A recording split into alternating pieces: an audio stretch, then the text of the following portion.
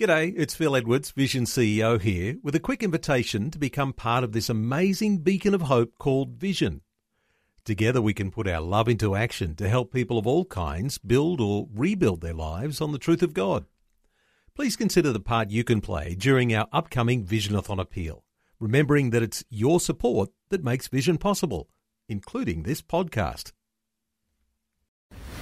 Coming up today on The Story. When I was a little kid, when attending the church in Malawi, one day a preacher preached in Jeremiah chapter 29, verse 11, that said, "For I know the plan I have for you, declare the Lord, the plans to prosper you, not to harm you, but to give you hope and the future." So that verse became like a strong bond in my life. So every time I keep thinking about that. The Story. G'day, I'm Jimmy Colfax. Welcome to The Story.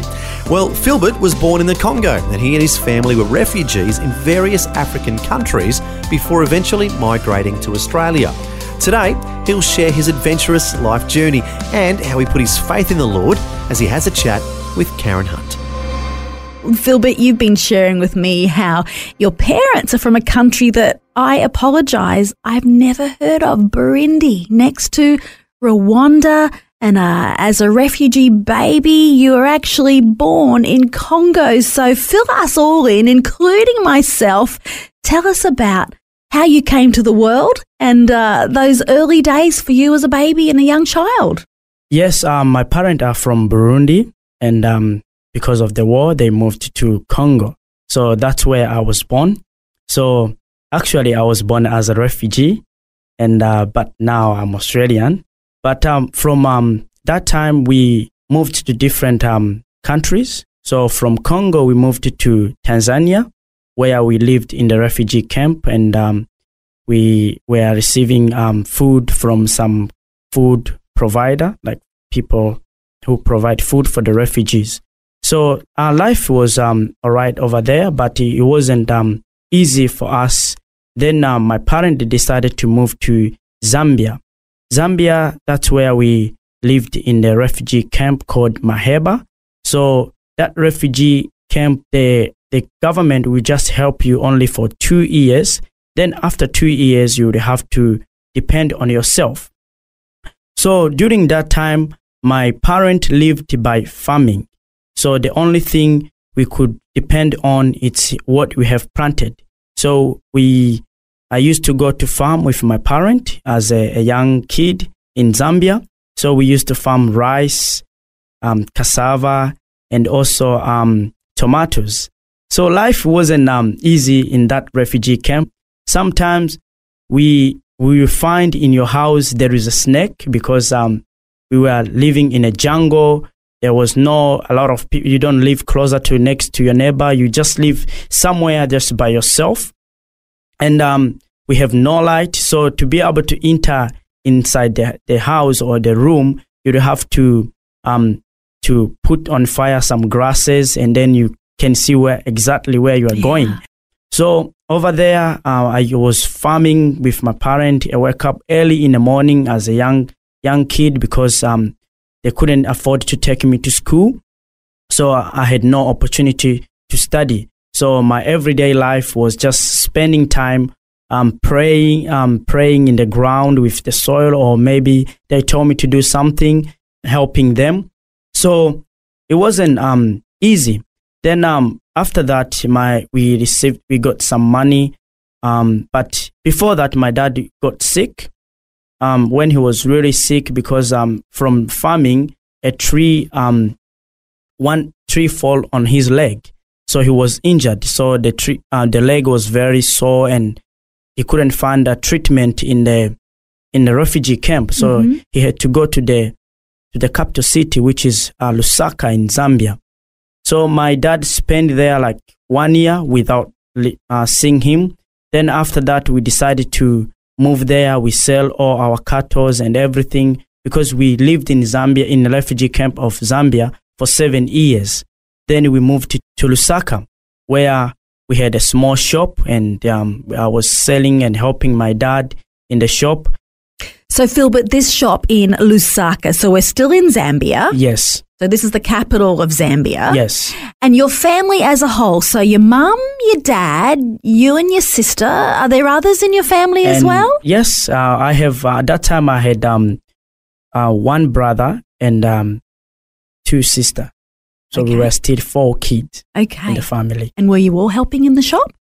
I was helping in the shop because I was the odd one, but the other kid had to stay home with my mom, just helping, just house stuff. Yeah. Yes. We stayed in Lusaka for like 3 years, and then we moved to Malawi. So another country move. Yes. Wow. Okay. So Malawi, we were living in a refugee camp which called Zaleka. Yeah. So we lived there in Malawi. That's when I started my school studying. I was 12 years old. So I started in grade 4 because of my age. But that time I didn't know how to even write my name because I never had opportunity to attend any school. Because in Malawi refugee camp, the refugees student, the kids could study for free. So that's how I got that opportunity. So I started in grade 4. So I couldn't be able to write or spell or say alphabet.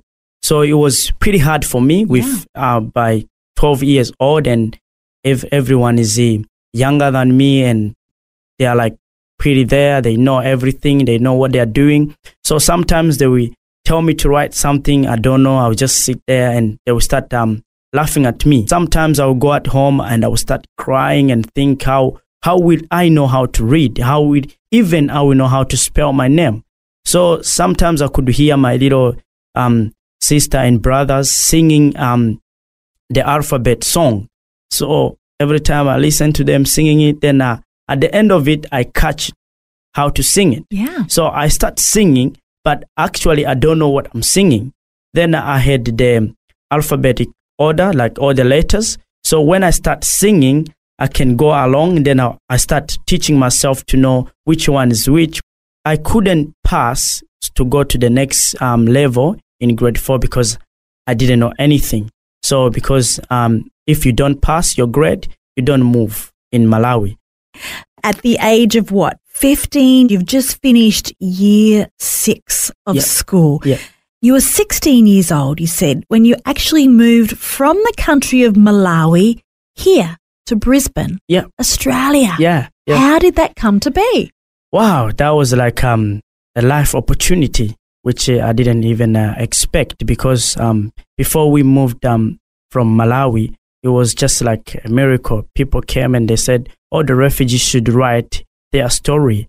And then my dad wrote the story. And then I think maybe they sent it to Australia. They see how we lived and everything we passed through. So we got the opportunity that Australia can be able to help our family. That's how we came to Australia.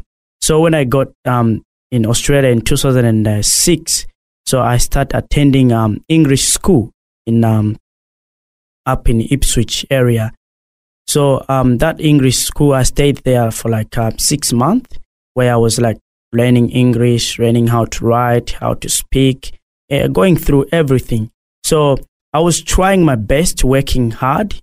And every time I come home, because I usually get home like around 5 because it was like pretty far. So I get home, I start going through everything they taught us and trying to write something, try to write some stories. And then I would take to my teachers, I show them like, this is what I wrote. This is what I came up with. Then they'll be like, wow, that's good. You are getting better and you are improving. After 6 months, then I moved to Woodridge State High School. That's when I started attending ESL class and doing some science and math and everything like that. Then I started in year 10. So I was like trying my best and working hard. Every time I come from school, I go in my room and study because I always like have the feeling of that the back years when I was young and the kids are teasing me that I don't really know anything. So I wanted to achieve something for myself. You're a determined young man. What was your favorite subject? Was science a favorite? Science was my favorite and also math. When we were in Malawi, when the construction come to build something, I usually go and follow those track and see what they're doing. So when I got here, when I was attending my school in the Ipswich area, so they were telling us, who do you like to be? I was like, I want to be an engineer, because they show us like the career path or anything someone can take. So I had no idea about that, but I knew that English, I knew that science and math is the most important in that area. So I used to enjoy it, and I like to write things and play with numbers. So I enjoyed those subjects pretty much, yeah.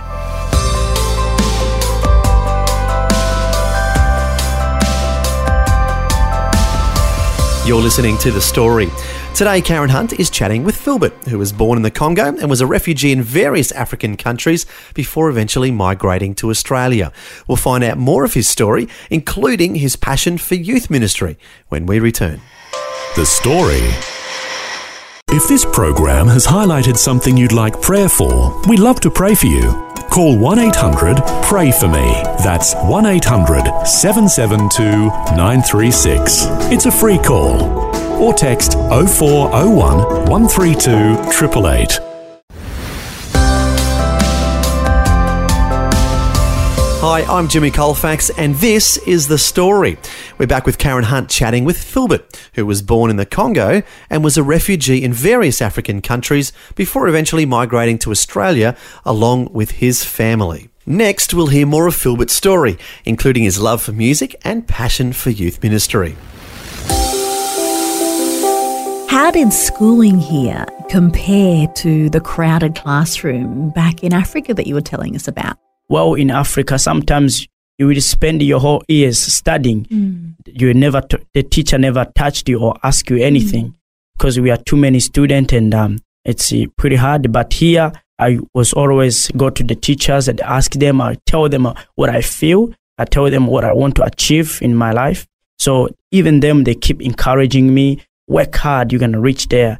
Every day, study. And every time I come home, and my parents, they could understand that I have to study, and they will let me go in my room and work hard and keep studying. And it was amazing studying here.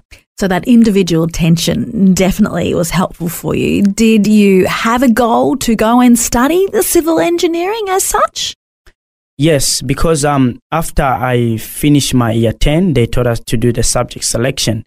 So I said to myself, I never had any OP subject in my life, like chemistry, physics, and those subjects. They looked strange to me, but I said, I want to be an engineer. Then I said, okay, I will have to do OP subject, because I don't want to go through TEF after my high school. I want to go straight away to university. Then I set that goal, and I said, okay, I would have to achieve it. Then every day I would come home and sit and work hard. But my parents, because they didn't have an opportunity to study, no one to help me, no one to see, oh, what are you going through at home? I would have to work hard by myself. And maybe I'll go, if I'm struggling, I'll see one of my friends so they can be able to help me with what I'm doing. But it wasn't easy for me not having someone to support me. Yeah. Speaking of support, was faith a part of your family culture at this stage? Was that a form of support for you and for them? Yes, faith was pretty strong thing, because my parents are Christian, so they were always praying for us all kids, saying, okay, because they know where God have taken them and up where they are now. So they said it's all about God. So they always pray for us. Always they pray, they fast so that God can help us, so that we can continue having hope and knowing that we can achieve in everything we are doing. So was that also a high priority even from when you were born as a baby? Were your mum and dad always faithful, always hopeful during those hard times with the war in Africa, with the refugee camps, with all the moves? Was that a key part of their life? Yes. Key part of their life was depending on prayer, depending on God, because they know that no other help they can get. So always they'll have to pray. And I think when I was a little kid, when attending the school, the church in Malawi, one day a preacher preached in Jeremiah chapter 29, verse 11, that said, "For I know the plan I have for you, declare the Lord, the plans to prosper you, not to harm you, but to give you hope and the future." So that verse became like a strong bond in my life. So every time I keep thinking about that. So that time I didn't know like where it is, but I just know the word. So I know that that's what God knows everything for us, knows our future, knows our life. So, but coming here and knowing how to read and understanding, so I start understanding exactly what that means. How was it for you and your family coming here? Did you come to an area where there were lots of other African people? Yes, the first time we arrived in Australia, we find people who used to live with my parent in different countries or different refugee camp. They were already at our house. Right. So they had to welcome us and show us everything, turn on the TV for us, show us the fridge, because we never seen things before. So in essence, you had family to come to. Yeah, we had friends, yeah. Filbert, you just told me the meaning of your very tricky surname. Share with our listeners, what is that? Ndaishimia. What does it mean? Ndaishimia means thanking. It's like when my parents have me, they were like thanking God and they're so proud of having me. So that's why they called me that name. It means like giving thanks to God. That is very, very special. Yeah. And I'm sure you're giving thanks to God for the fact that you're here in Australia, after those early years in war-torn Africa. You were sharing how you actually learnt English and the English alphabet through the singing of your siblings, taking on singing yourself. That's what connected you in locally in Australia with the All Nations Revival Church in Woodridge. Was that a special part of your life, getting in with that group? Yeah, when I started attending All Nations Revival Church, and I joined the church choir. So I started singing there and working together with the singers over there. So then in 2008, I was elected to be the youth leader in the church. So that time we started as a youth choir. We were singing there and growing and learning instrument, how to play instrument, guitar, bass, drums, because we had no people to play the instrument in our church. So you play all those instruments? No, I don't play those instruments, but I play drum. I play bass guitar. Yeah. So, and you play the voice box. Yes, Very well, yes. I believe. Yeah, I thank God for everything. So from then we keep working with the youth, and I keep enjoying the working together with the youth, and working and singing and do all the stuff and being part of All Nations Revival Church. It was a great thing in my life, and I learned so many things from different youth, because our youth, they're all from different country, so they all have different culture and they all experience different things. So when we put it together, it's not only about singing, but it's about building each other in the way of living together in this new country we were living in. So I worked together with them. Then the first generation of the youth choir, most of them, they all got married. Then I was like, wow, this is bad, Really? And I'm like, oh, they're all gone, because when they got married, they are not youth anymore. Now they are married. They are married people. They have to, they had to join in the other choir. Yeah, they have the responsibility, and they are singing in the other choirs. Then I said, okay, God, I'll continue doing your work. You choose me to do it. Then that time I was singing with one of the other girl. We are remaining two of us, so we were singing, and I keep there singing. When they call the youth choir, we just sing too. Then I said, wow, I start raising up the new generation of the youth choir. So from 12 going up, then we start singing, and I start teaching them how to sing, teaching them songs, and sometimes I wrote my own songs, so I teach them those songs. And now it's amazing. We are traveling everywhere. Now we're just moving around, singing, and also proclaiming the gospel. So do you have a particular name for your group, Filbert? Yes, our group now, it's called Youth Connect. Uh-huh. It's not only we will work in Australia, but we will work around the world, because this is Youth Connect. And this vision, it's very strong, and it's also the vision from God. Because in 2012, I had like a voice at night telling me, Filbert, what are you doing with the youth who are not part of your singing group? I was like, wow, what is this question? What is happening to me? Then after another week, I had the same voice. And one day I was walking, I heard the same feeling, like, what am I doing with the youth who are not part of the singing group?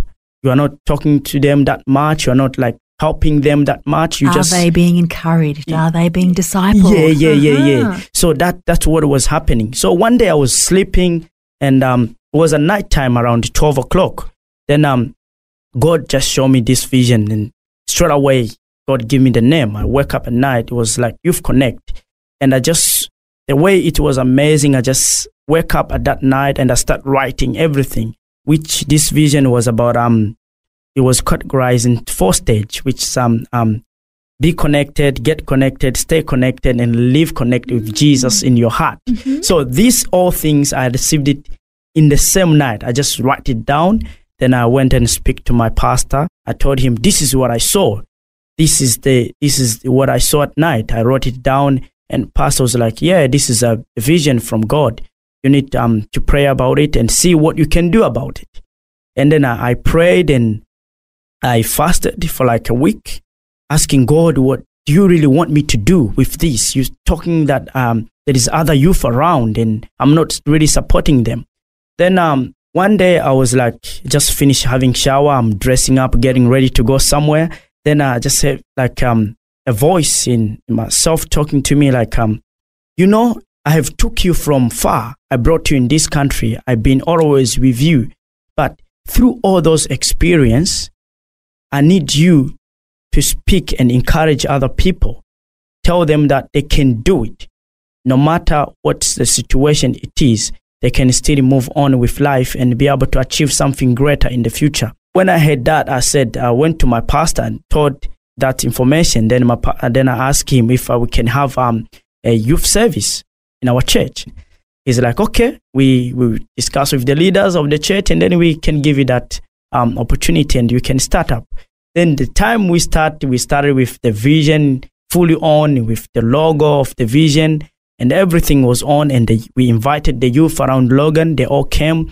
So the first service was great. From then we start. It's like something has given us more force to move on with what we do. We start having conferences. We start even having some international speaker coming to the youth conference.